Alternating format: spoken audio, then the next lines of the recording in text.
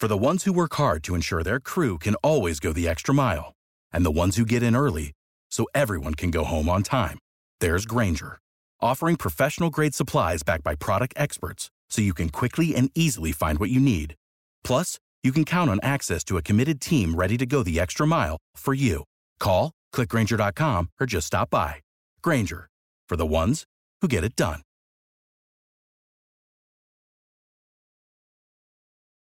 Every team, every topic, everywhere. This is Believe.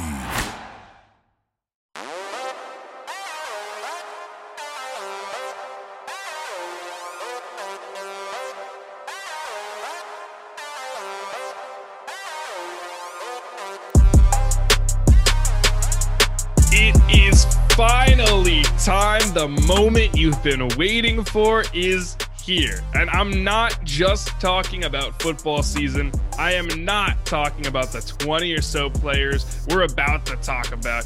I am talking about the inaugural Breakout Football Podcast here on the Believe Podcast Network. Let's go. And what better way to kick off this journey than with 4 different segments, all on the goodness that is fantasy football. We'll hand out superlatives. We'll dish out takes on 10 players. We'll dive into the most hyped up players in fantasy. We'll look at running backs to target or not. We'll get that all later. And then we'll tell you, yes, you, our beloved listener, how you can be involved in the show every single week. Get hype, everyone. The Breakout Football Podcast is here. We're super excited about it. And by we, I mean me, Zach Cohen, and the man himself, Cole Topham. Cole, it is so good to finally be on air with you today. Yeah, man, it's a pleasure. And I mean, just for that intro, you guys got to drop us like a 5-star review because, Zach, before the show, he was telling me like, man, I'm getting so hyped for this intro. And I'd pretty say that you were pretty amped right there. So, I mean, if that doesn't warrant, like a weekly listen, a 5-star review just right off the bat, then what are you doing even listening to this? Just drop that 5-star review already.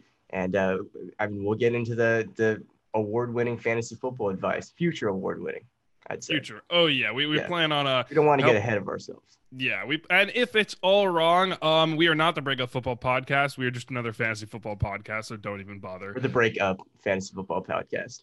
Yeah, exactly. We don't, if we get everything right, great. Tell us. If we get everything wrong, forget about us. You never heard it here. But yeah, we are super excited to bring you this podcast.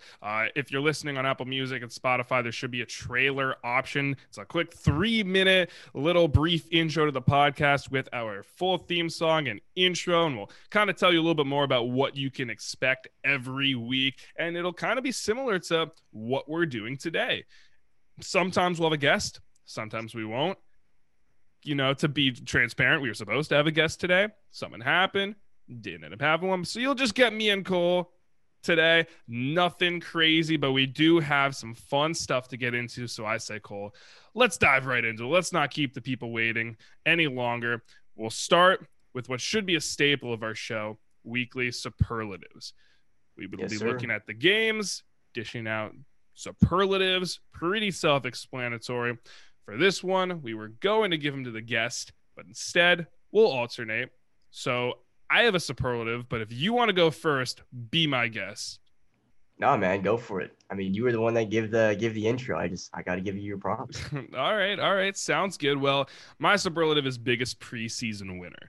And it's so obvious to look at that and say, okay, like clearly a lot of people got hurt, and that helped a lot of other players' stocks. Gus Edwards, Laviska Shenault, all big benefactors of injuries, but I didn't want to go the injury route. I think the biggest preseason winner should be getting talked about a lot more. One of my fantasy favorites at his current value, Damien Harris, the Patriots running back. And look, I say Patriots running back, and I get it. You're scared off. They have not been the most trustworthy bunch in recent years. Heck, when have they really ever been? Since the days of Lawrence Maroney, maybe? So I get it. You see a Patriots running back, you're saying, nah, not today. But listen to this. Per Fantasy Pros, Cam Newton led all quarterbacks in carries inside the 5 last season.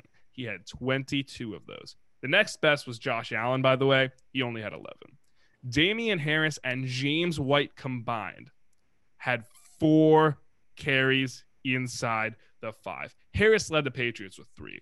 My point being, with Cam Newton not in New England anymore, you can easily see Damian Harris slide into that goal line role, start taking some of those carries, maybe not 20 of them, but he can certainly get like 12 to 15 touchdown opportunities inside the 5. Removing Newton should open the playbook more for Harris, who figures to be the predominant back in that backfield. So I think Damian Harris was the biggest preseason winner. That is my first superlative.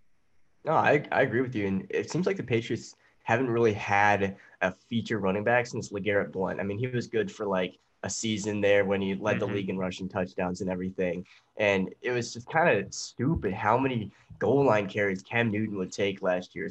So with Cam out of the picture and then Mac Jones, you bring him in from Alabama, where during the scouting process, he was heralded as sort of the quarterback that wasn't dual threat, that wasn't dynamic. And so Mac Jones, Bill Belichick isn't going to ask his rookie to do things that he is out of his comfort zone, right? And the easiest thing for Mac Jones to do is just practice handing the ball off to Damian Harris, right?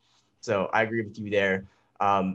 What about, Cam Newton obviously broke a lot of, Patriots running backs, owners' hearts last season. So Let's focus on a player that will do exactly that for this season. And I got Joe Mixon. This dude will continue to let people down. He let people down last year. He gave them just a taste for people to keep, coming back to him for this season. The previous season, it was sort of the same deal, man. Just inconsistent production, that iffy offensive line. We're just getting a bunch of what ifs with Joe Mixon. And until I see it put all together right in front of me, and after this season, I don't think there will be any excuses whatsoever. This Bengals offense is stacked. And if Mixon cannot produce in this offense, then I'd say it's the end of the hype train for Mixon. For me, that train has already fallen off its rails. I will be avoiding Joe Mixon because I do not want to undergo that heartbreak again. That's so funny that you bring that up. And we will get to more hyped up players later on in a different segment. But it seems like everyone who hates Joe Mixon had to deal with him. And for me, it's like he's being drafted as RB13, RB14 in most drafts. And I think that's a fair value. In 2018, he was RB10. 2019, he was RB13. And in 2020, because he missed some time, but he was still RB10 in points per game. So I think there's a very clear path to him to finishing right where you draft him. If you're expecting him to be a top 5 running back, and maybe that's what you should be shooting for in that range, yeah, you may be disappointed. So that superlative being most likely to break your heart, that makes sense. But I still don't think he's a bad pick, especially if he wins the third down role. That's always been Gio Bernard. You give Mixon that, and he starts catching more targets every game, he can immediately go past his value. So for right now, I like him at the value.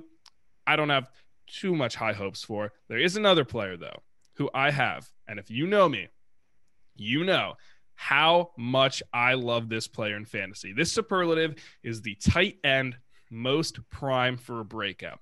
And maybe I'm cheating a little bit because this guy is a top 6 tight end in all drafts already. I would take him as early as tight end 4. TJ Hawkinson. It is about time that TJ Hawkinson just rose up into the upper echelon of fantasy tight ends. He was a top 10 pick 2 years ago. He's entering his 3rd season. And I know that the 4th year is normally the year when tight ends really break out. You saw it with Kittle. You saw it with Kelsey. So maybe I'm a little early in the Hawkinson breakup, but I still think that he is primed for something big. And the obvious reason is that he's going to get a bunch of targets. Who's catching the ball in Detroit? According to every beat reporter, every eyewitness out of training camp up in Detroit, that guy will be TJ Hawkinson. He's been clicking in the offseason with Jared Goff, who isn't the best quarterback, so he may need to rely on a target who, isn't running deep every time, like Hawkinson. Hawkinson did see 100 targets last year, so we already know he's going to hit that. And statistically speaking, when you hit 100 targets as a tight end, you're almost guaranteed to be a top 6 or top 7 tight end. So my prime strategy is to wait on a tight end and take Hawkinson because I think he has room to be, depending on everyone's health, tight end 2 to tight end 4. Tight end 4, a little more realistic. So I love TJ Hawkinson. I really couldn't pick anyone How much else. do you love Goff, though? Oh, I don't love him. I don't love him at all, but I don't need to love him because he's going to throw the ball regardless. 5-yard dump offs every third down. I'll take it. I'll easily take it. That is a good point, though. But you look at the good tight ends, the great tight ends in the league, they are their main team's receiver. At least Kittle was. Now they got like Debo, Brandon Ayuk back. Kelsey and Hill, yeah, but Kelsey is a whole other league. Waller. So I think Hawkinson can follow in those footsteps. Okay, so based on trends, Zach predicting TJ Hawkinson monster season. Good to see. So for my final weekly superlative, I have most likely to keep you chasing for more. And I think this is a take that I sort of went back and forth with, but I eventually went with Jalen Waddle. I don't know if that comes as a surprise to you, but I think it's because Waddle, drafted number 6 overall, high expectations for him to develop, showcase that chemistry that he had with Tua in college immediately. And there is the path to be the primary target in Miami. But I think that production is going to live and die by Tua's accuracy and decision-making, which, frankly, it seems like he's worked on the offseason. He recognizes, some of the weaknesses that plagued him during his rookie season, and he's addressed it over, spring camp, training camp, preseason.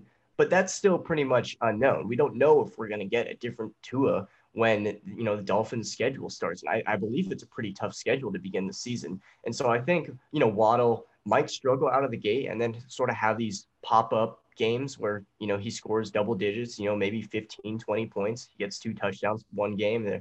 The chemistry is just on point with those two. But I also think there's going to be some rough patches and some growing pains as, your rookie receiver adjusts to NFL style play and your second-year quarterback, takes on a larger role, right, as the quarterback, not just, in name, but really just being the focus that really makes his offense run like a well-oiled machine. So I think that's why Jalen Waddle, he's going to make some flashy plays. He's going to have some boom weeks, and that'll keep people coming back, right? That'll keep people coming back to him. But at the end, it's going to be more rough patches than pop-up games for Waddle in 2020 or 2021. Oh, I'm still stuck in the COVID year. Hasn't it all been one big COVID year at this point? It's all been one conglomerate. I still feel like we're in March 2020. Has that not ended yet? Yeah, I just feel like, what is it, the proper term for the Twilight Zone? Where yeah. I feel like Loki when he's just like endlessly falling, just repeatedly. Oh my God. You already know the Marvel references throughout this show are going to be off the chain. We love it. I see Shang-Chi on Thursday, by the way. So by the time this episode drops, if you listen to this on Thursday, 100% will. We'll find a way to tie it in. So good take on Waddle. I actually agree with that. Speaking of takes, again, if we had a guest, we would say, hey, you're 10 players. Give us your take on them. But now Cole and I have kind of switched things up a bit, already switching things up from something that has never even happened before. This segment is called 10 Takes. Again, pretty self-explanatory. Got to go with the alliteration as always. We will each give each other 5 players, and we will give them a take on that player. Nothing too long, maybe like a few thoughts here and there. Yeah. So you want to go first? You want to give me a player? Or do you want me to give you a player? Sure, I'll give you a player right off the bat. Hit it. It's some guy I've talked a lot about, and it's Calvin Ridley. Your take. I love him. I think he's so talented. I've known he's been talented since he was tearing up my Gators for the past few years. Look, he's going to be in an offense that is supposed to get him the ball a lot. He already did that last year. I think he was wide receiver 3 last season. He is one of the few players who I think has a legitimate chance to be the number 1 wide receiver in fantasy this year. My strategy, if I decide to pass on Devontae Adams in the first round, I would wait, see how far Ridley falls. We don't know how Kyle Pitts will operate. He might operate more as a receiver than an actual inline tight end, which, again, could hurt Ridley's chances. But Atlanta should be throwing the ball enough to get everyone the ball. Ridley is too good. I love Calvin Ridley. Yeah, I'd probably say the same thing. I think the path to the wide receiver one, is this season for Ridley. And honestly, since since he's coming into the league, ever since his first season in the league, the last 2 seasons, he's, pretty much outpaced Julio in terms of, in the red zone, especially. And so, I mean, Ridley's the real deal. He can be an alpha wide receiver. Yeah. The touchdowns are going to be popping. The fantasy production is going to be popping. Oh, yeah. Speaking of popping, Justin Herbert popped off last year. Yep. Some people picked him up right away. He was a top 10 quarterback in points per game. Your take on Herbert in year 2? Herbert in year 2, I think he can launch himself into that top 5. But I think what I'm more focused on for Herbert and for your dynasty teams is that this dude is a future quarterback 1 for fantasy football. At some point in his career, Herbert will be the number 1 fantasy football quarterback to roster when, headed into your season, and he'll be going in drafts in like the 2nd or 3rd round. I think this dude is in a super, super potent offense with tons of firepower. They're going to give him weapons, build around him, and he's going to have a great fantasy situation for years to come. That is hot, and I love it. After looking at what he did last year, I could get on that train. My thing is, and this is not necessarily a knock on Herbert, is, well, 2 things, actually. 1, he does have a new offense. We'll see how it measures. I would imagine it's a pretty seamless transition from Anthony Lynn to Brandon Staley. But 2, and this kind of works if you're talking about like Tua, you're talking about Joe Burrow, any rookie. I really hate to judge a player off 1 season, whether it was good or bad. We've seen most prominently players play poorly and then bounce back, revive their careers. But we've also seen players in recent years have a great rookie season and kind of fall off. So I'm cautiously optimistic about Herbert this season. I think if you go take him, try to get yourself a reliable veteran to bookend him. All right, so you gave me 1. I gave you 1. Hit me with another take. I mean, how about another sophomore quarterback, Joe Burrow, coming off injury? What's he going to look like in 2021? Well, I guess I kind of just, mentioned like half the deal with him right there. Like, what's he going to look like? There's a lot of concern. And where he's going in drafts, you're either waiting too long to make him your starter or you're taking him as your backup too early. You shouldn't be taking a backup quarterback at where he's going. He's quarterback 13, 14, maybe even quarterback 12 in most leagues this year. And for me, I think it's a little too rich, but I'm mostly about my strategy. I would rather take a quarterback like Ryan Tannehill or maybe Aaron Rodgers a round or 2 earlier and then wait for a high upside backup like a Trey Lance or a Justin Fields. Again, not a knock on Burrow. I think he's got the weapons. Of course, I'm concerned about his offensive line, and I don't need to remind you why. So I probably won't be drafting Burrow. I don't know if he'll be necessarily a bad player this season. I just think at his current price, I'm probably not going to pick him unless he falls.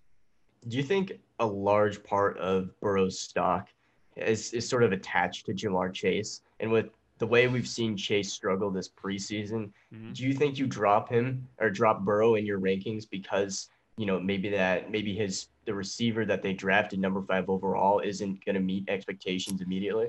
No, because I think T. Higgins exceeded expectations. Okay. He wasn't the hottest pick in fantasy last year, and then he actually turned out to play really well alongside A.J. Green, who played most of the season and was not good. So I actually think it's the other way around. I think Chase's stock is dipping more so because of what he's done. And rather, I don't think, listen, if I'm drafting Burrow, I'm not thinking about Chase. If I'm drafting Chase, I'm thinking a bit about Burrow. So that's a good point. That's a good point. So I have a running back for you now. Give me your take on the one and only David Montgomery. Man, the verdict was out for me on David Montgomery like earlier in his career. Lately, I've sort of like come back around on him. So I think he's a talented running back that could be a first-round option if his head coach didn't seem to just forget about him at times. Like during Bears games, it seems like Matt Nagy would just air it out and just kind of forget about David Montgomery, the bulldozer of a running back, in his backfield. And especially during his rookie year, he got better. Matt Nagy got better at the play calling in, that in David Montgomery's second year. And mostly that was just because Montgomery provided a spark in that offense that really Trubisky just couldn't deliver. So I think Montgomery will have a more solidified role in his 3rd season. And so I think that will put more confidence in his head coach and make him realize like, oh yeah, I do have, one of the top running backs in my backfield, and maybe I should utilize him a lot more than just, on first down and maybe second and short. Really makes you wonder what the role of Damian Williams and Tariq Cohen will be in this offense. Because without Cohen last year, Montgomery thrived. Cohen's missing the first 6 weeks. He was placed on the PUP list. But Damian Williams is there and he's capable. You think Williams' role will be the biggest telling point of how Montgomery gets used? I mean, it could be. I don't really feel like Montgomery has a lot of competition for touches, and those guys are mostly just change of pace, give him a few breathers on certain reps. And I mean, Tariq Cohen is a very, very niche player, right? I mean, Tariq Cohen is going to be used in the passing game. He's going to be used to over the middle and get yards after catch and in space. Montgomery just isn't really that dude. I mean, he's mostly a traditional running back type guy. I mean, he'll catch a pass here or there, but for the most part, he's more a boots on the ground type running back. And I feel like Damian Williams will pace him, but not necessarily challenge him for any sort of significant production. Yeah, makes a lot of sense. All right, hit me with another player. We're on a roll right now. We still got a lot more to talk about. We'll look into hyped up players. You will actually look even more into running backs a little bit. We'll talk about how you guys can get involved. But for now, who you got? Yeah, we're going to go back to the sunny state, Myles Gaskin. Gaskin is so interesting to me. I was very high on him throughout all the offseason, just kind of expecting that he would be treated again like the primary back in the Dolphins offense. Preseason training camp rolls around. It's like, wait a minute, that might not be the case. My entire thinking was hyping him up. I was projecting him to be this 3-down back. And now it's kind of looked like he may not be that back. They brought in Malcolm Brown, looks like, to be more predominant in short yardage situations. Brian Flores already said we may end up riding the hot hand, which again is fine if you're trying to win ball games, but for your fantasy team, it severely limits Myles Gaskin's upside. He is the most talented running back on the Dolphins roster. No question about it. He doesn't need a bad offensive line because of his role as a receiving back. He can catch passes. He can make defenders miss. He is slept on as a player from a pure talent standpoint. At where he's being drafted right now, I would be a little iffy as an RB3 unless I'm very confident in my first 2 running backs. If I had a David Montgomery as my RB2, I probably would shy away from a Myles Gaskin. I'd want someone who I know has a more defined role in that offense. But Gaskin is an RB4 or an RB3 behind, say, a Clyde Edwards-Helaire and an Aaron Jones. 100% I'll take it. It's just kind of playing the board and adjusting to your roster and your needs on the fly. Yeah, no, I think that's a fair assessment. Once again, I just think this Miami offense, there's a lot of more questions than answers, regarding this unit. And so I feel like most of our questions will be answered around the week 4, week 5 mark. But until then, I mean, I think Myles Gaskin did not have a good preseason, right? And it seems like the Dolphins were very keen to just give Malcolm Brown touches. And so I don't know. I feel like his handle on the starting job just is not as secure as some of the other backs in the league. One player who should probably be a starter for Pittsburgh is Chase Claypool. Second year, he looked pretty darn good at times in his rookie season. Some people were saying that they actually purposefully peeled back his snap count because they realized where the season was going. They didn't want to overwork him. So your take on Steelers sophomore receiver Chase Claypool? I mean, I feel like that's kind of like an odd decision, just sort of cap your rookie and not see, how much the potential, right, of him. So for me, Claypool is the 4th option to roster in Pittsburgh behind Juju, Najee, and Deontay. And so that alone, I mean, I talked about this on another podcast in terms of Pittsburgh and there being too many mouths to feed is not that big of a deal, right? Because I mean, Big Ben, he's gonna spread the wealth, and targets are gonna be plentiful for those guys. But if I were to own a player in Pittsburgh, Claypool would be sort of near the bottom of the list. Mm-hmm. Makes sense. I think a lot of the stock that goes into Claypool is his upside. Like you look at like Juju, I don't really know what else he has to give for Pittsburgh. Claypool, where he's being drafted right now, has his upside mostly baked into his ADP. So if you're drafting him, he'll probably end up being your wide receiver 2 unless you really wait in a receiver and make him your wide receiver 1. I'm with you, though. Deontay Johnson seems to be the guy there. So I'm cautiously optimistic about Claypool. We'll kind of see how he bounces back. Yeah, I think that's just because Claypool sort of fits the traditional wide receiver mold as like the guy that can make the, tough catches to move the chains and isn't really all that much of a threat in space. And so I think sort of his value is less attractive to me because he has less potential for those sort of, breakaway plays, I'd say. So, I mean, maybe I'm lower on Claypool than most, but I just feel like there's the more flashy, attractive options in Pittsburgh that I'd rather take. Yeah, it totally makes sense. So another running back, it looks like you're about to give me. Why don't you tell me which running back I should give a take on? Because I definitely got something to say about this guy. Yeah, so we're sort of giving our players without, knowing going in. And I actually had Damian Harris to ask you. So here's what I'm going to do. I'm going to ask you, you spoke highly of Damian Harris earlier in the show with your biggest preseason winner. Now, give me the take against Damian Harris, why he won't succeed in 2021.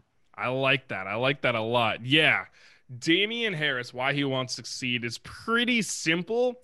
We have no idea what his role is going to be outside of like short yardage, potentially goal line situations. And even then, maybe Ramondre Stevenson starts to win the hot hand in those situations, right? The thing about Harris is you can't really be drafting him for much upside. You're kind of drafting him for being steady, which is fine.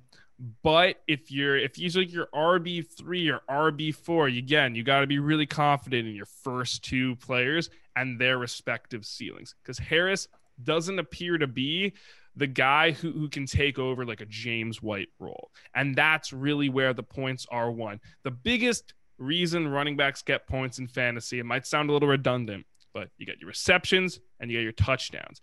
Harris's touchdowns come, for the most part, from short yardage situations. That's what happened last year.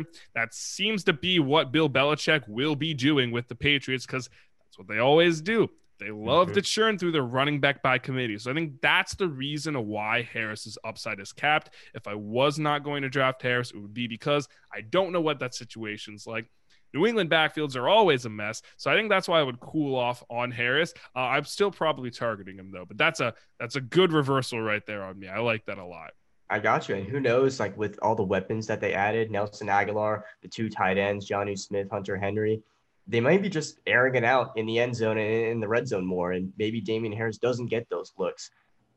So, I mean, there's a lot of question marks with the Patriots offense, new look, new quarterback, and basically you're going to have to change the offense because obviously Cam Newton is a far different quarterback than Mac Jones. So we'll see what happens for sure. Yeah. These next 2 players, I'm going to do one at a time, obviously, have been 2 of the players who I've seen people draft the most.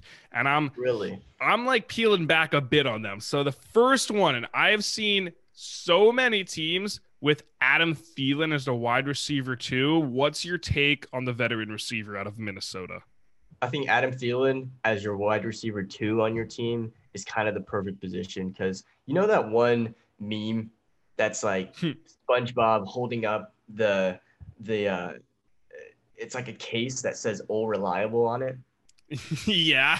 That's Adam Thielen, right? He's like not the sexiest pick in your fantasy draft, but he still has that juice for second-tier fantasy production. Having Justin Jefferson in there, I think, helps, because during those years with Stephon Diggs, it seemed like Adam Thielen really benefited off some of those one-on-one matchups where, he just juke a guy out of his socks and get that short slant over the middle, or outside, and then get the yards after catch. And so I think Adam Thielen is always going to have that sort of role. He's going to get a lot of catches per game. He may not be the biggest end zone threat and won't get a lot of, double-digit touchdowns or anywhere near that, but he's going to get his yards, he's going to get his targets, he's going to get his catches. So that's why I think Thielen's role as wide receiver 2 is a good one to have on your team. An interesting stat I found before you give me your take right after this is that last year of Thielen missed one game, 2 games of that in PPR formats because we do our analysis based off of PPR leagues. Mhm. He had 2 games that were in between 10 and 20 points. He had a 12-ish point game and a 14-ish point game. Every other game was either below 10 points or above 20. So there is some variance with Thielen that I think kind of people seem to miss. Again, it's not bad. It's just you say like he's reliable.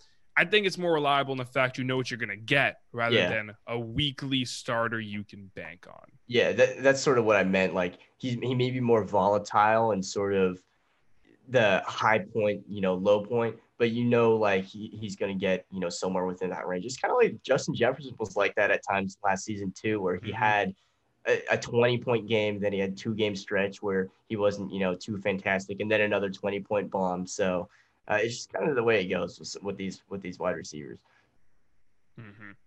Last player for both of us, Cole, hit me. What you got? Yeah, I got you with the tight end in Washington, Logan Thomas. Are you sold? I'm not sold, but it's not his fault. My take on Logan Thomas is he's fine. He's totally fine. I just don't think he's going to win you your league. I don't think he's a guy who you're going to be satisfied with as your main tight end. Listen, he doesn't really fit the strategy of finding an elite tight end. Yes, he was tight end 3 last year. Whoop-de-doo. But a lot's kind of changed. They brought in Curtis Samuel. They drafted De'Ami Brown. So this offense is back and healthy. Thomas, yes, still should be the main tight end. Honestly, just looking at how poor the tight ends are, I would imagine he'd still be a top 10 tight end.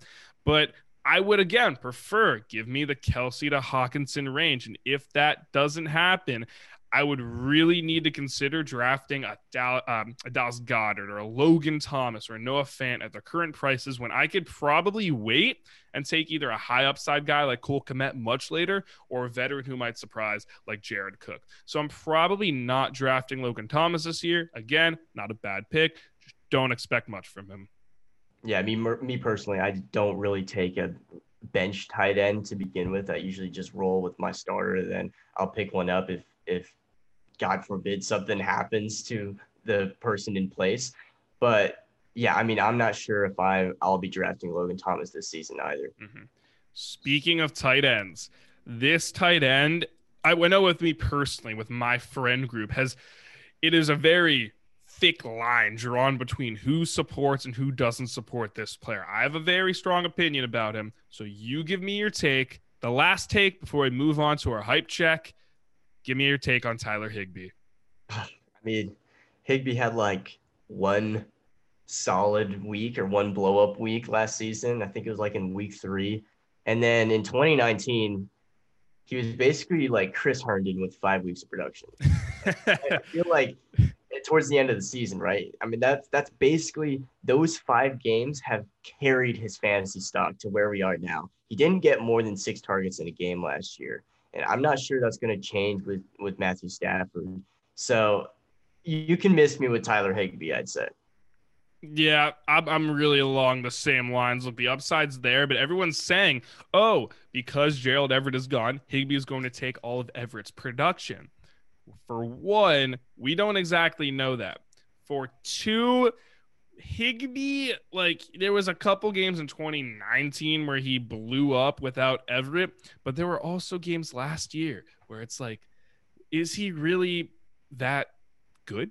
Is he like, we really don't know. And it kind of goes to show like at the point where you're drafting him, you're banking on him being a top 5 tight end. And considering the Rams are slightly below average in targeting their tight ends, and I'm looking at the stats right now to prove it, at 22.4%, that's just below the median level of teams who target their tight ends. I'm just not a fan, especially when you got Robert Woods, Cooper Kupp on that offense. Listen, you can prove me wrong and I'll be fine. I can see the case for Tyler Higbee, but again, like you said, miss me with Higbee. Yeah, like it doesn't matter how good he is, right?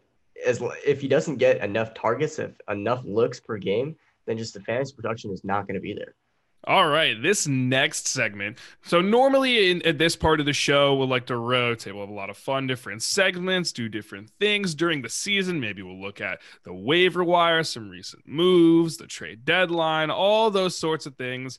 But it seems fitting that for the first episode, we take a look at some players who had some interesting off seasons and were garnering a lot of hype. So we're calling this segment the hype check. We have 5 players who seem to have, for either better or for worse, had a lot of hype surrounding them in the fantasy community. So the first player that we'll talk about is Jaguars wide receiver Laviska Shenault, entering his second year, his first with Urban Meyer as his coach. So Cole, is the hype warranted with Shenault?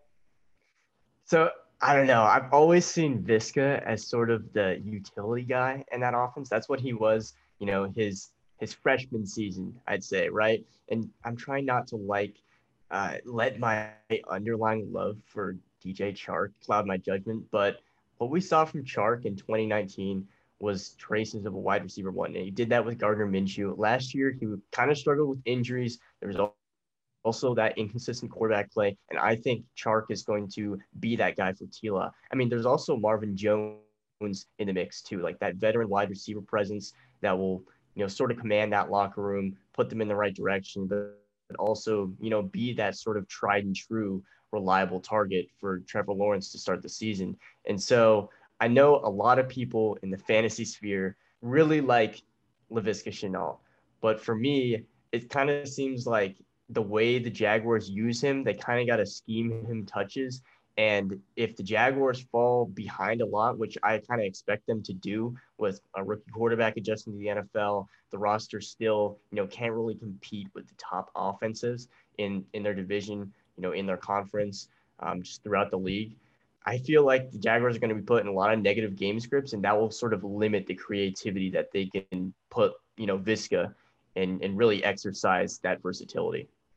And you touched on a big point there, is that Shenault is really the best utility player in that receiver room. And I hate pinning players as that, because Shenault can play all over the field if Urban Meyer wanted him to. He's 6'1", he's 227. He's not like the Deebo Samuel or your Percy Harvin or Tavon Austin size, but it does help his fantasy value that he can run these screens, that he can play in the backfield if they wanted it to. And that really is the big question, is how is this Jaguars offense going to operate? Are they going to run 3 receiver sets? Because like you said, they do have Chark, they do have Jones, and for the record, I think I'm more pro Marvin Jones than I am pro DJ Chark. But with Shenault, remember last season, he played 12 healthy games, I think you could say, and he averaged 12 PPR points across those 12 games, 26th best rate among wide receivers. So he's shown that there is at least a floor that's attainable. I think the one thing working in his factor is the unfortunate recent news about Travis Etienne, because the rumors, the buzz seemed to be that they were going to take Etienne and kind of flex him out like a Curtis Samuel type back when he was in college under Meyer, which can make sense because Samuel played sometimes in the backfield. He played slot, outside. So Shenault having that type of role, or Etienne having that type of role, while it might seem outlandish, that might have been what we were trending towards. So now you have Shenault who can fill all those roles. That raises his ceiling. In terms of his upside, I think I'm with you on this. I don't know if I'm buying the hype that he's about to be the breakout wide receiver of the season, but I like him to an extent. So I'm not buying the hype either, but I'm not necessarily selling him regardless. I like his value definitely now a lot more with Etienne sidelined. Yeah, I'm going to go, no hype here. I think Samuel is really the only receiver that you can point to that is sort of similar to Visca in the way that they're used. And so I'm just trying to think of a receiver at Ohio State that sort of fits the way the Jaguars used Visca last season. And I just don't know if we can really expect that type of advanced play calling from Urban Meyer. Yeah, the play calling is going to be huge, and how exactly we see Shenault, because I have a good feeling after, as with most players, after week 2, week 3, we'll have a much clearer idea of whether we should have bought the hype on Shenault, or as if we're being good here and saying, well, let's pump the brakes a little bit on the hype train. I was hoping for some more flames. I guess we're just going to be boring and agree. Hey, it's Zach. Quick pause in the action here to tell you that, first, we recorded this show before the Irv Smith injury news, so we only have 4 players to talk about in this segment. Oh well, that's what happens in football. Gotta roll with the punches. 2, and maybe most importantly, if you're looking to sponsor the podcast and get your company name or brand on here, reach out. We'd be happy to work something out. Now let's get back to helping your fantasy team chase gold. If I'm wrong, Devontae Smith is going to be the best wide receiver from this class, and he's already showing it in the preseason, right? I mean, here we are talking about another Smith, but he was untouchable against a notoriously stingy, Patriots secondary, and given it's preseason, but he also sent J.C. Jackson kind of flying off to the side on one of his routes. What did you think of Smith's preseason? And do you think like the hype for him as the top tier, receiver in this class is warranted?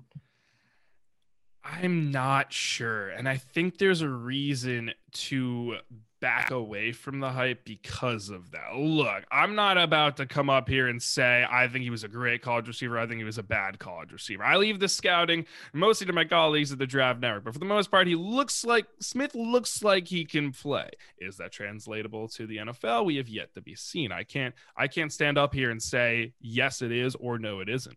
We just don't know. We haven't seen it. Obviously, health will be a concern with him. He will miss some weeks. I think he should be ready by week 1. I'll have to double check my facts on that, but already dealing with injuries is not the way you want to start your rookie season by any means. The thing that really stands out to me about Smith is, yes, he should be the wide receiver 1 in Philly. I know they took Jalen Reagor last year, and for as hyped up as Reagor has been lately, they spent more capital on Smith. You seen those one-handed catches? Oh my gosh. My God, glorious. It's fantastic. Like, I do hope because I was a big fan of Reagor, that it'll make me look better if he balled. Exactly.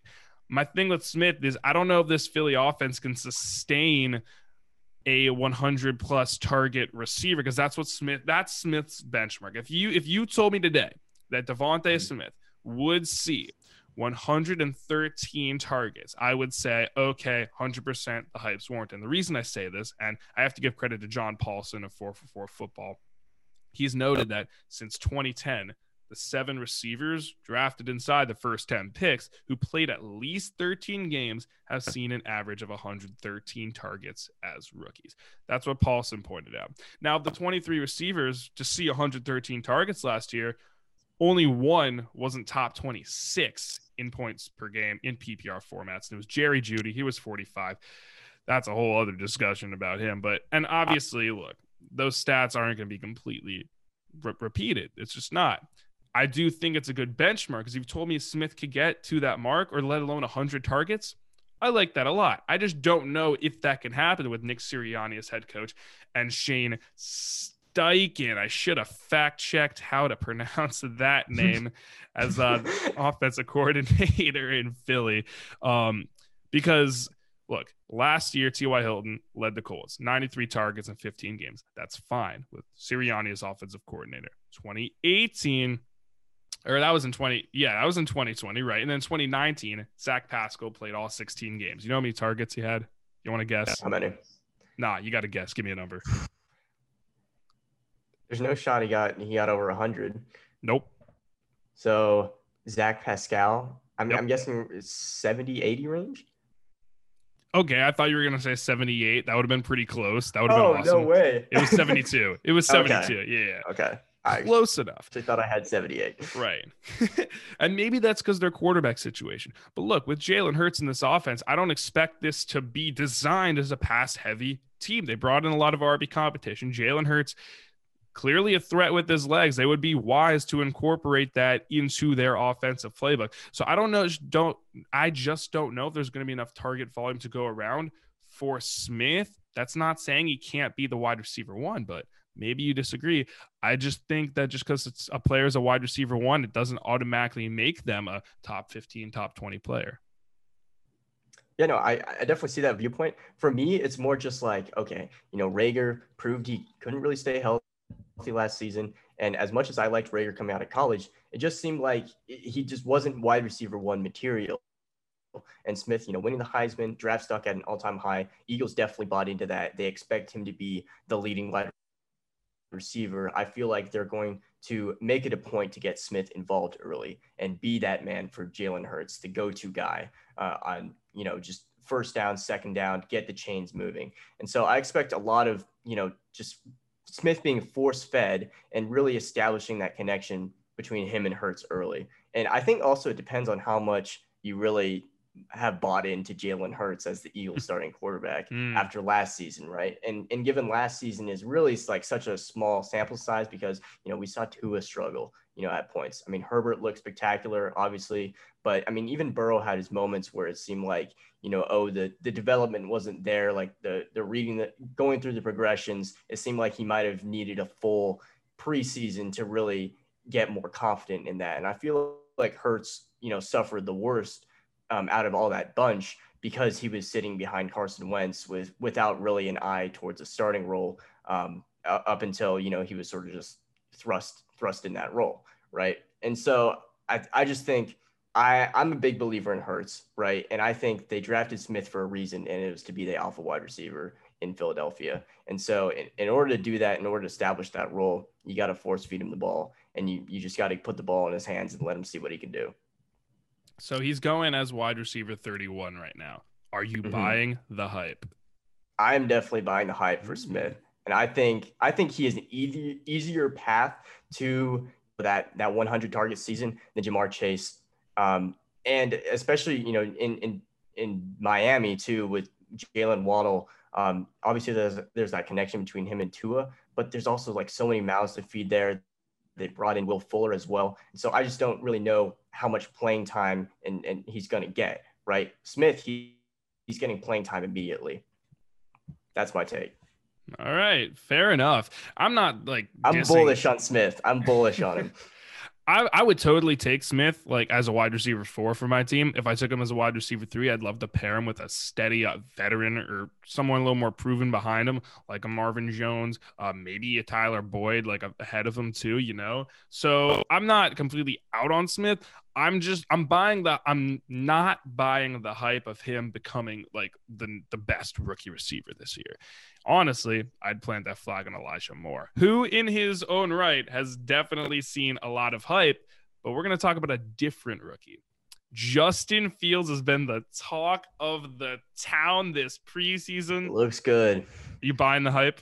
I am buying the hype. Felt like I was sort of Fields' white knight during the NFL draft process, and mostly just because a lot of the stuff that people were saying about Fields was just straight up wrong, that he couldn't move past his first read. He showed that he could do that multiple times at Ohio State. If you just watch the film, you could see him go through his progression. I think the biggest thing that I realized over those 2 preseason games is Fields, a lot of these rookie quarterbacks, once their first 2 reads aren't there, they sort of, get antsy in the pocket. They get out of there and they just tuck the ball. And when Fields would get out of the pocket, when it would collapse on him and he'd try and extend the play, he was looking to pass the ball first. He wasn't just looking to tuck it and run. As he was drifting to his right or as he was drifting to his left, his eyes were downfield. He was calmly surveying the action. He was directing guys, to go get open. And so I think that sort of confidence, right, and the ability to command your offense within your first,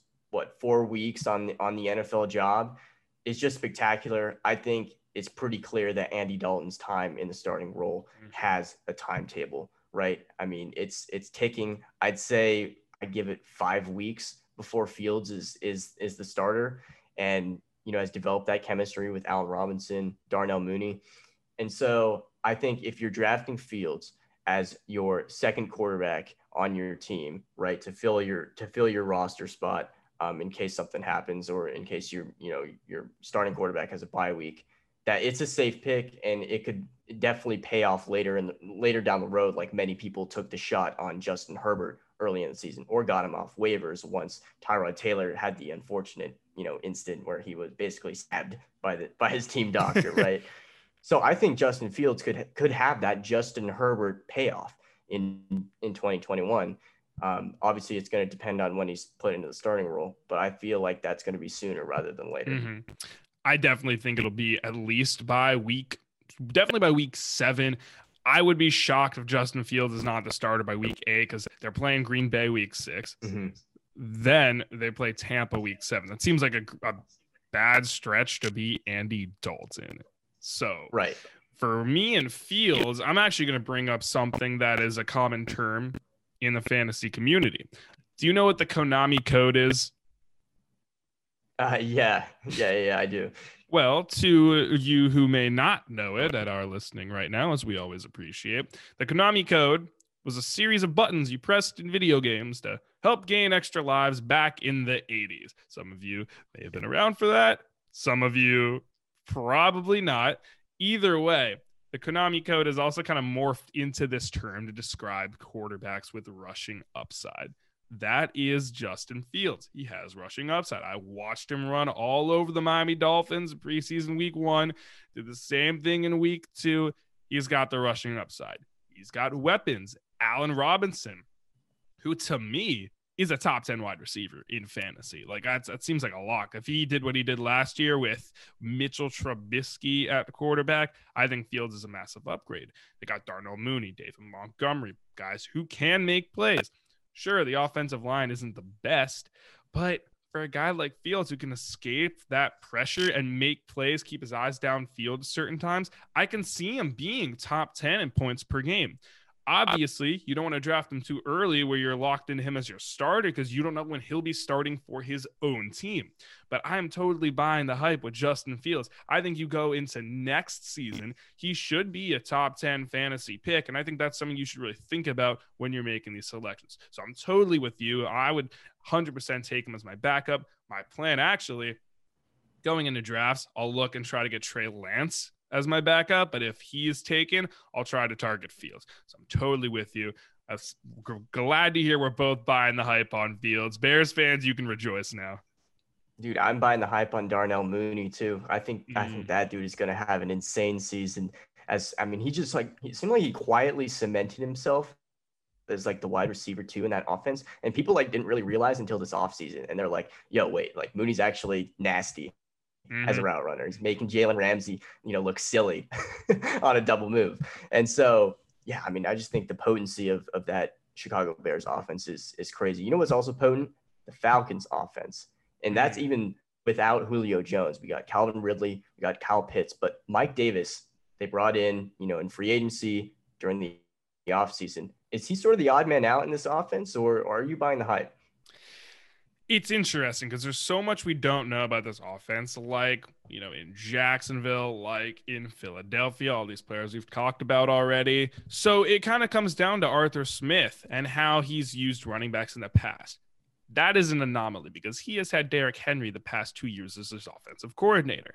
There's only one thing to do when you have Derrick Henry as an offensive coordinator. You run the living daylight out of him. They ran the 10th most times 2 years ago, the second most time last 2 years. And Mike Davis is not Derrick Henry. But Mike Davis is not washed up. Davis last year saw the 5th most receptions among running backs. He was tied for 12th in yards per contact. So there may be enough talent here to be a weekly starter. He's currently being drafted as RB21 in PPR formats. So people who are drafting him are either getting him as a low-end RB2 or as your RB3/flex. And that seems fine to me.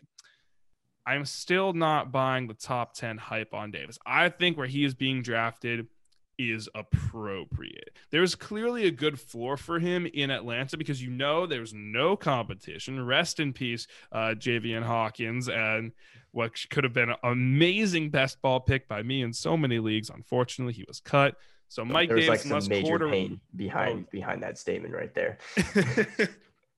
Lots of pain indeed. That's what we get for banking all our hopes on some undrafted running backs. Anywho, listen, my issue with Davis is, let's say he does become the every down back. He fends off Cordarrelle Patterson, who could be a sneaky pick in deeper leagues because of his ability to catch the ball.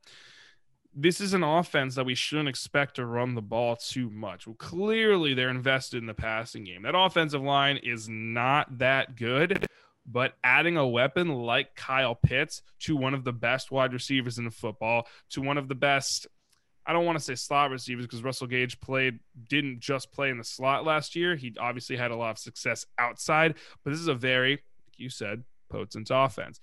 it's not that there's not necessarily enough mouths to feed here, because Davis can still be a huge part of their passing game. Look, this is not the best situation for a running back. If it were, Davis would be picked a lot higher in most drafts. So for that, I'm not buying the hype on Davis. I'm not necessarily selling him. I'm just kind of sitting there watching the hype train roll by, saying, okay, I see you. I'll take the next train. I'm not completely passing on this one, but I think that kind of ends my hype train analogies for this segment. So I'm not buying the hype on Davis. I don't think he's necessarily a bad pick either, especially depending if you get him as your RB3. You agree? Yeah, no, totally. I'm sitting there, with my grande iced vanilla latte, just like checking up on Davis, seeing his usage and if he's actually going to be a legitimate weapon in this Atlanta Falcons offense. But I agree with you. This is pass first, this is pass happy. Maybe Davis can get, some of those targets on game day. But, post second round running back, Zach, how are they looking?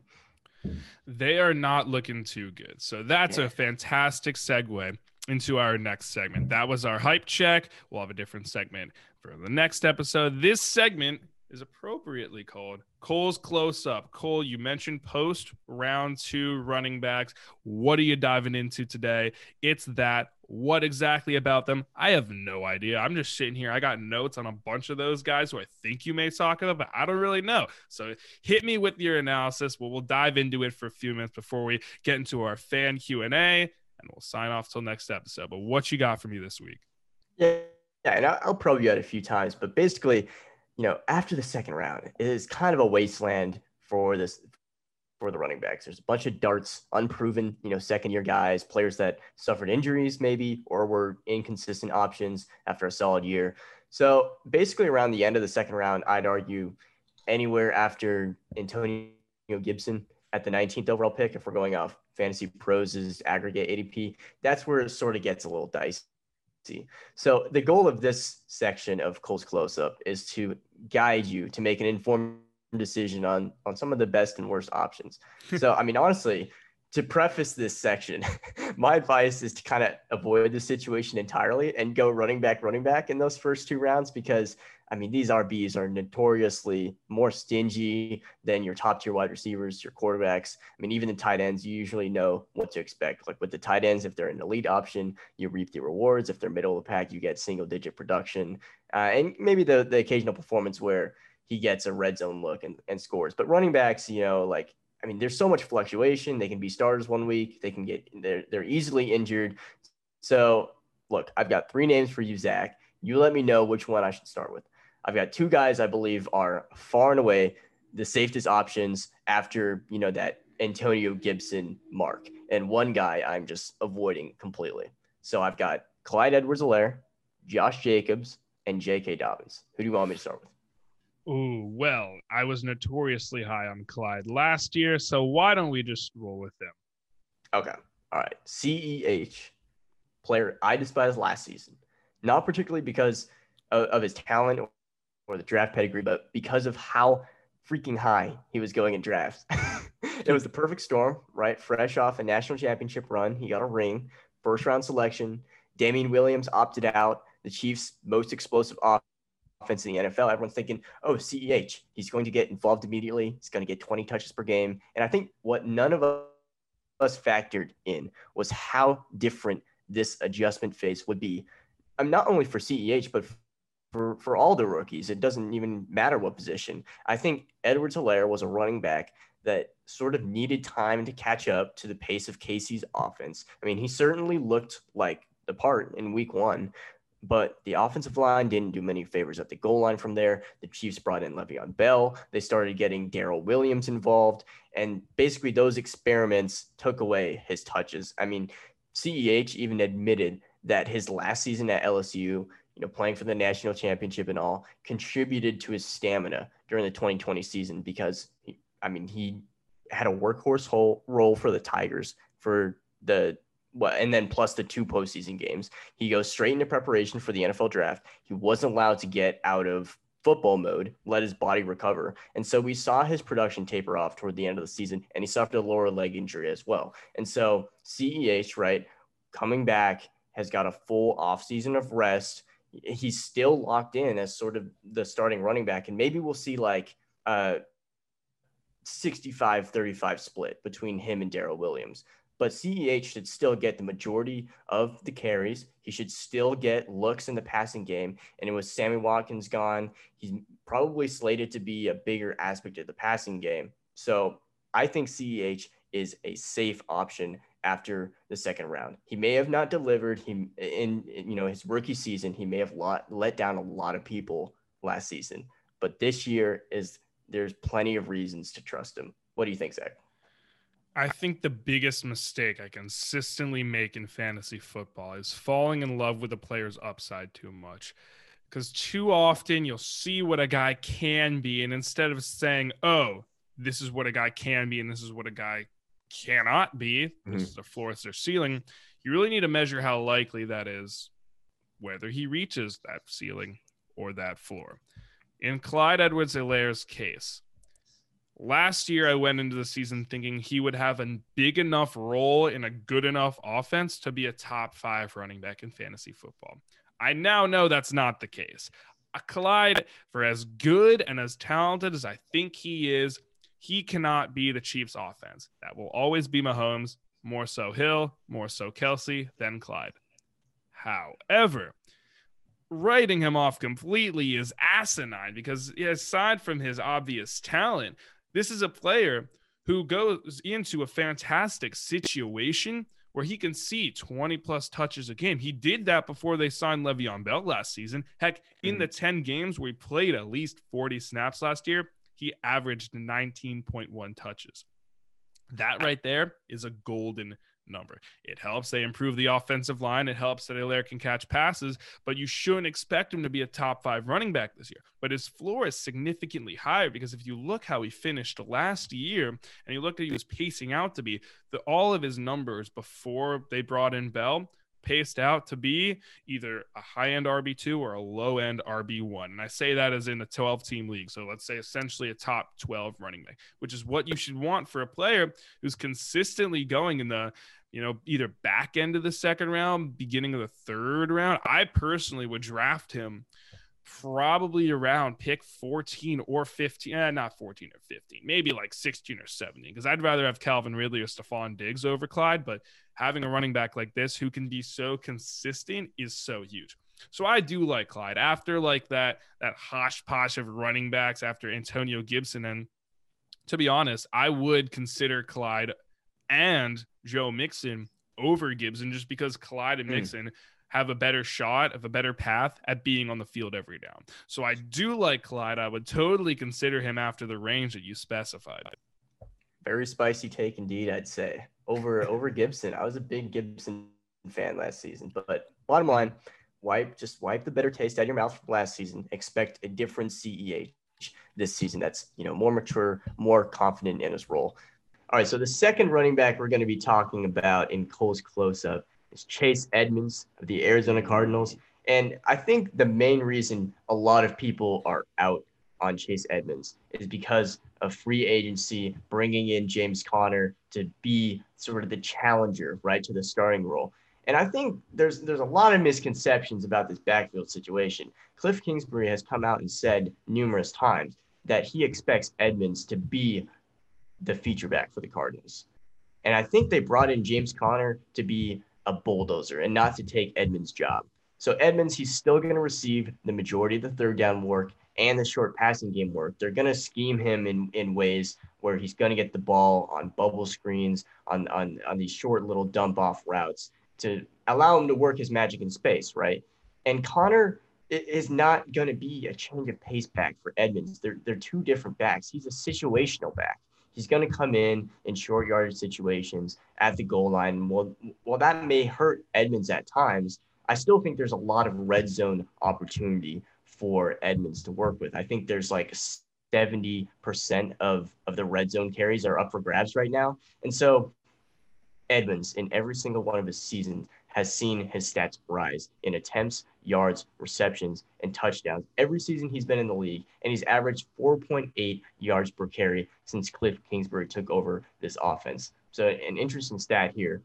In his 13 career games, when he saw 9 or more touches, Edmonds has averaged 14.5 points per game. So it's clear that Kingsbury believes in this dude. I mean, he stays healthy too, only missed 3 games in 3 seasons, played a full 16-game slate last season. And who cares if the Cardinals throw more with A.J. Green and Rondale Moore? I mean, that pass-happy attack is only going to help Edmonds flourish with his strengths because his strengths are receiving the ball.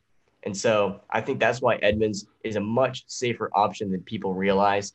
And I mean, even if you're not taking him as your running back too, if you end up in that situation where, okay, Patrick Mahomes was enticing in the 2nd or 3rd round, maybe you get one of those top tier tight ends to fall to you, then Edmonds is not a bad option as your running back too, and much more safe than people realize. Chase Edmonds. He has been one of my fantasy darlings every year who does not hit. Last year, he was RB, I think like 26, definitely in the 20s, so he blew past his ADP, and good for him. But you kind of hit the nail on the head. You shouldn't have your expectations too high with him. Like last year, I was much higher. This year, we know exactly what his role is going to be. He is not going to be the guy getting the ball inside the 5-yard lines. He was out-touched last season in that category, 34-5. They bring in a bigger back than Kenyon Drake in James Conner to do exactly that. But like you said, Edmonds' role is very defined because he's just good at catching the ball. He's good in open space. And this is not us saying like, hey, Edmonds is only a pass catching back. He's not. He's probably going to be their lead back on 1st and 2nd downs for most of the time. If you're drafting Edmonds, my advice to you, again, is make sure you're confident with your first 2 running backs. I'm not entirely sold on him as an RB2 because while he has the upside, I don't know how great that upside can be if he's not consistently getting short yardage work, which he really never has. His upside to me is like Austin Eckler. Like maybe he'll be a borderline first round pick, but there are certain aspects of the game that will leave you wanting more. So I love Edmonds as a player. Please, like, my God, if he could have like 20 more pounds and like 2 more inches on him, he'd be the perfect back. It'd be amazing. But we don't have the super soldier serum to give him. So Chase Edmonds, I don't love. I'm with you on that, though. Yeah, 100%. I think my overall point is the backfield situation is a lot more secure than people think it is. And that should not be the reason why people are fading Chase Edmonds. Because he's not going to get those goal line carries, sure. His touchdowns may be capped because of that. But you can't fade Edmonds because Conner is going to be used situationally, and sure, he'll get a handful of carries per game, but it's going to be Edmonds shouldering the majority of this workload. And if you think Conner is going to cut into that, well, then you're sorely mistaken.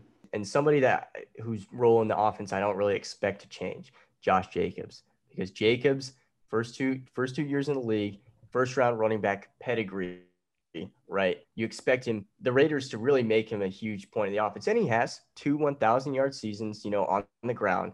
But last season, he regressed to 3.9 yards per carry. And that 4.0 mark is sort of like, the benchmark to elite running back, average running back, right? And despite his receiving prowess at Alabama, he's not proved to be a major facet in that area.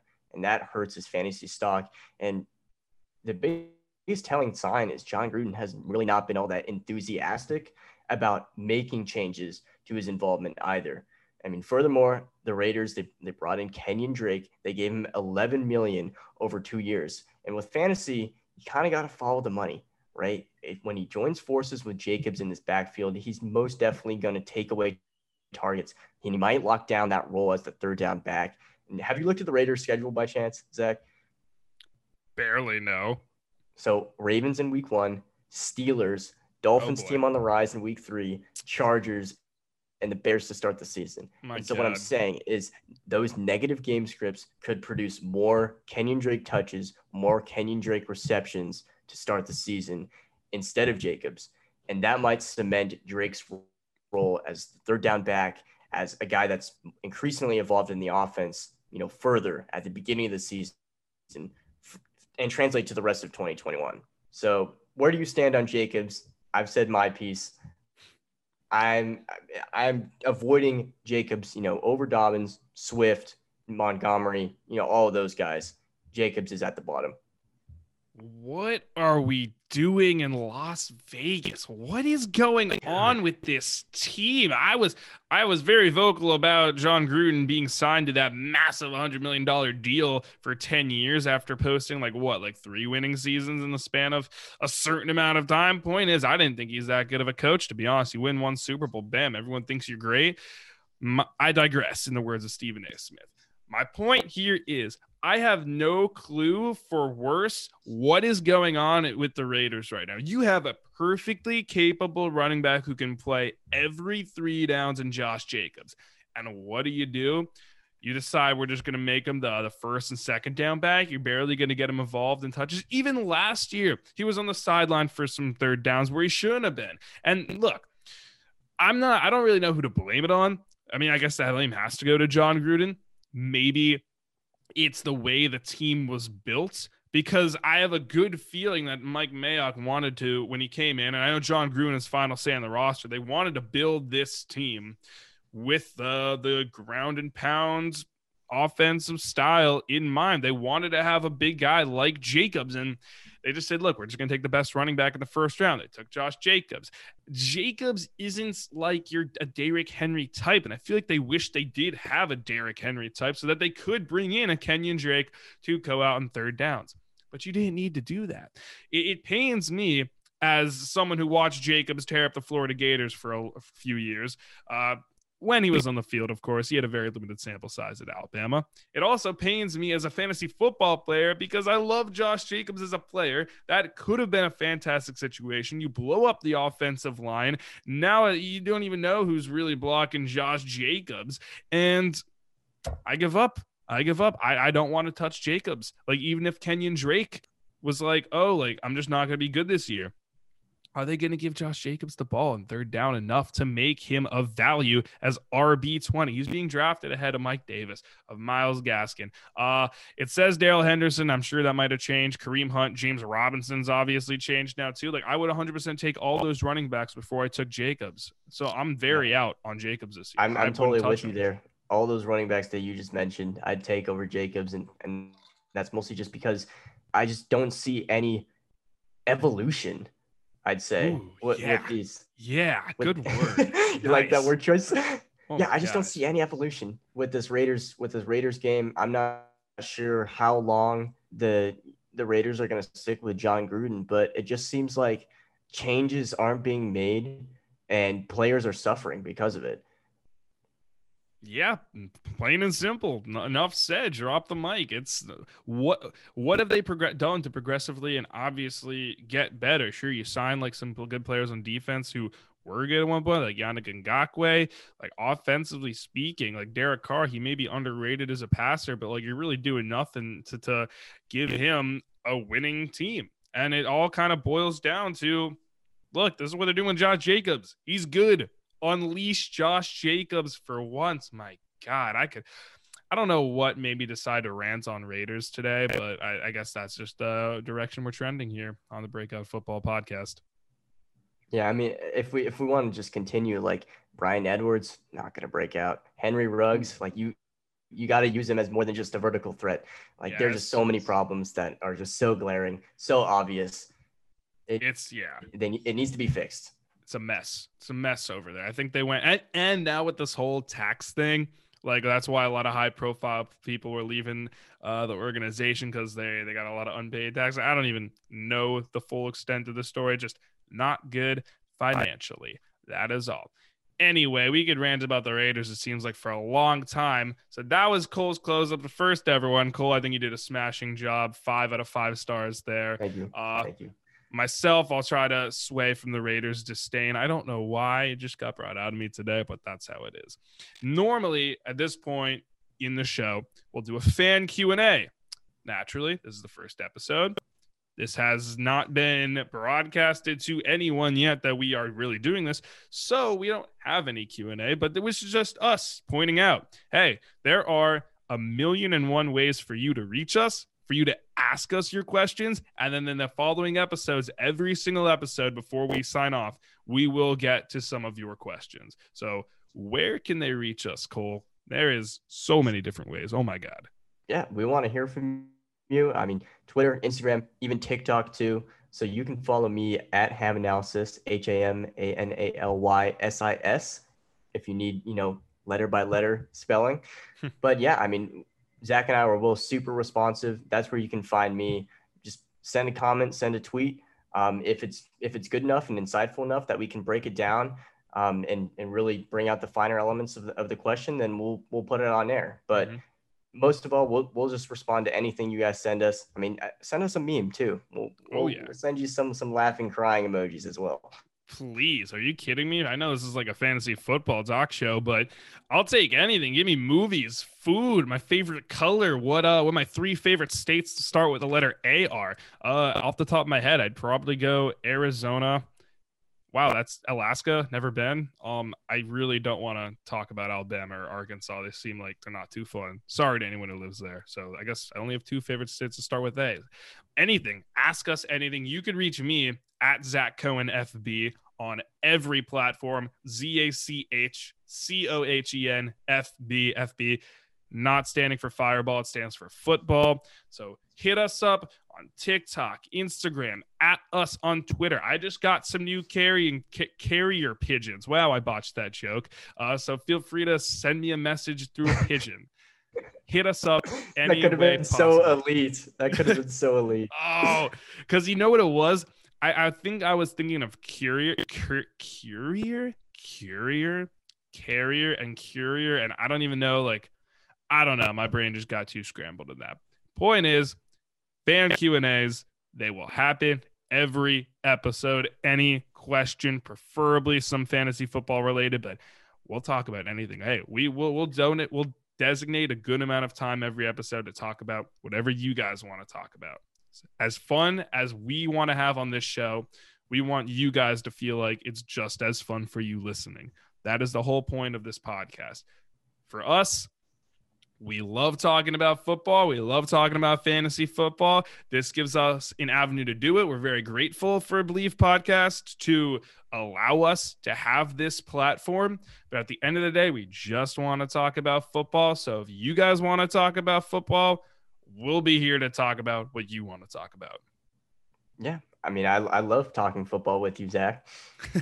Oh, thanks, man. Appreciate it. Why don't we do this again soon? Yeah, shall we? That's my heart. That's my heart palpitating through the mic, by the way. Wow, we need to get really big so we can afford a soundboard and then just play different sounds, Yeah. No, and the only way we do that, get big, in the words of Zach Cohen, is by you guys sending fan Q&A. So please. Oh, really. I love that. I love that little tie-in. That was great. So yeah. So now this is the part where we say see ya. If we get sponsors in the future, perfect. Drop them right here. We need a catchphrase. If anyone's got a cool idea for a catchphrase, feel free to send it in. I don't know. So anyone, you got an idea? I got nothing.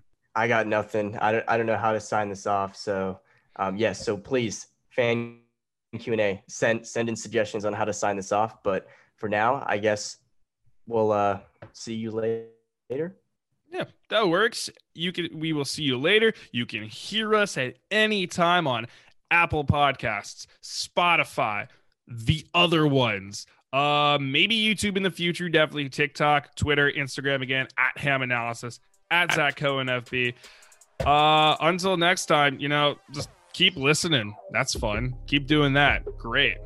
Just keep putting us on rewind. Just keep pressing your iPhone. Don't make us your ringtone, though. That'd be kind of weird. Yeah, that'd be a little creepy. Yeah. All right. Until next time, I guess. See ya. This is our sign off. See you later.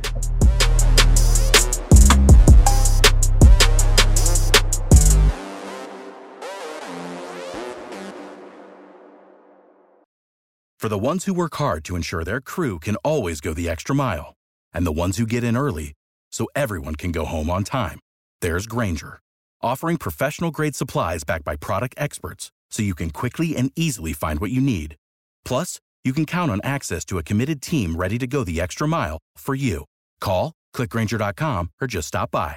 Grainger, for the ones who get it done.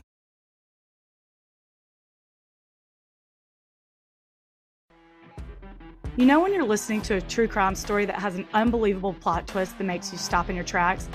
That's what our podcast, People Are the Worst, brings you with each episode. I'm Rachel. And I'm Rebecca. We're identical twins who love true crime cases that make you say, didn't see that coming, and we hate the people responsible for them. Listen to People Are the Worst now on Apple, Spotify, or wherever you get your podcasts.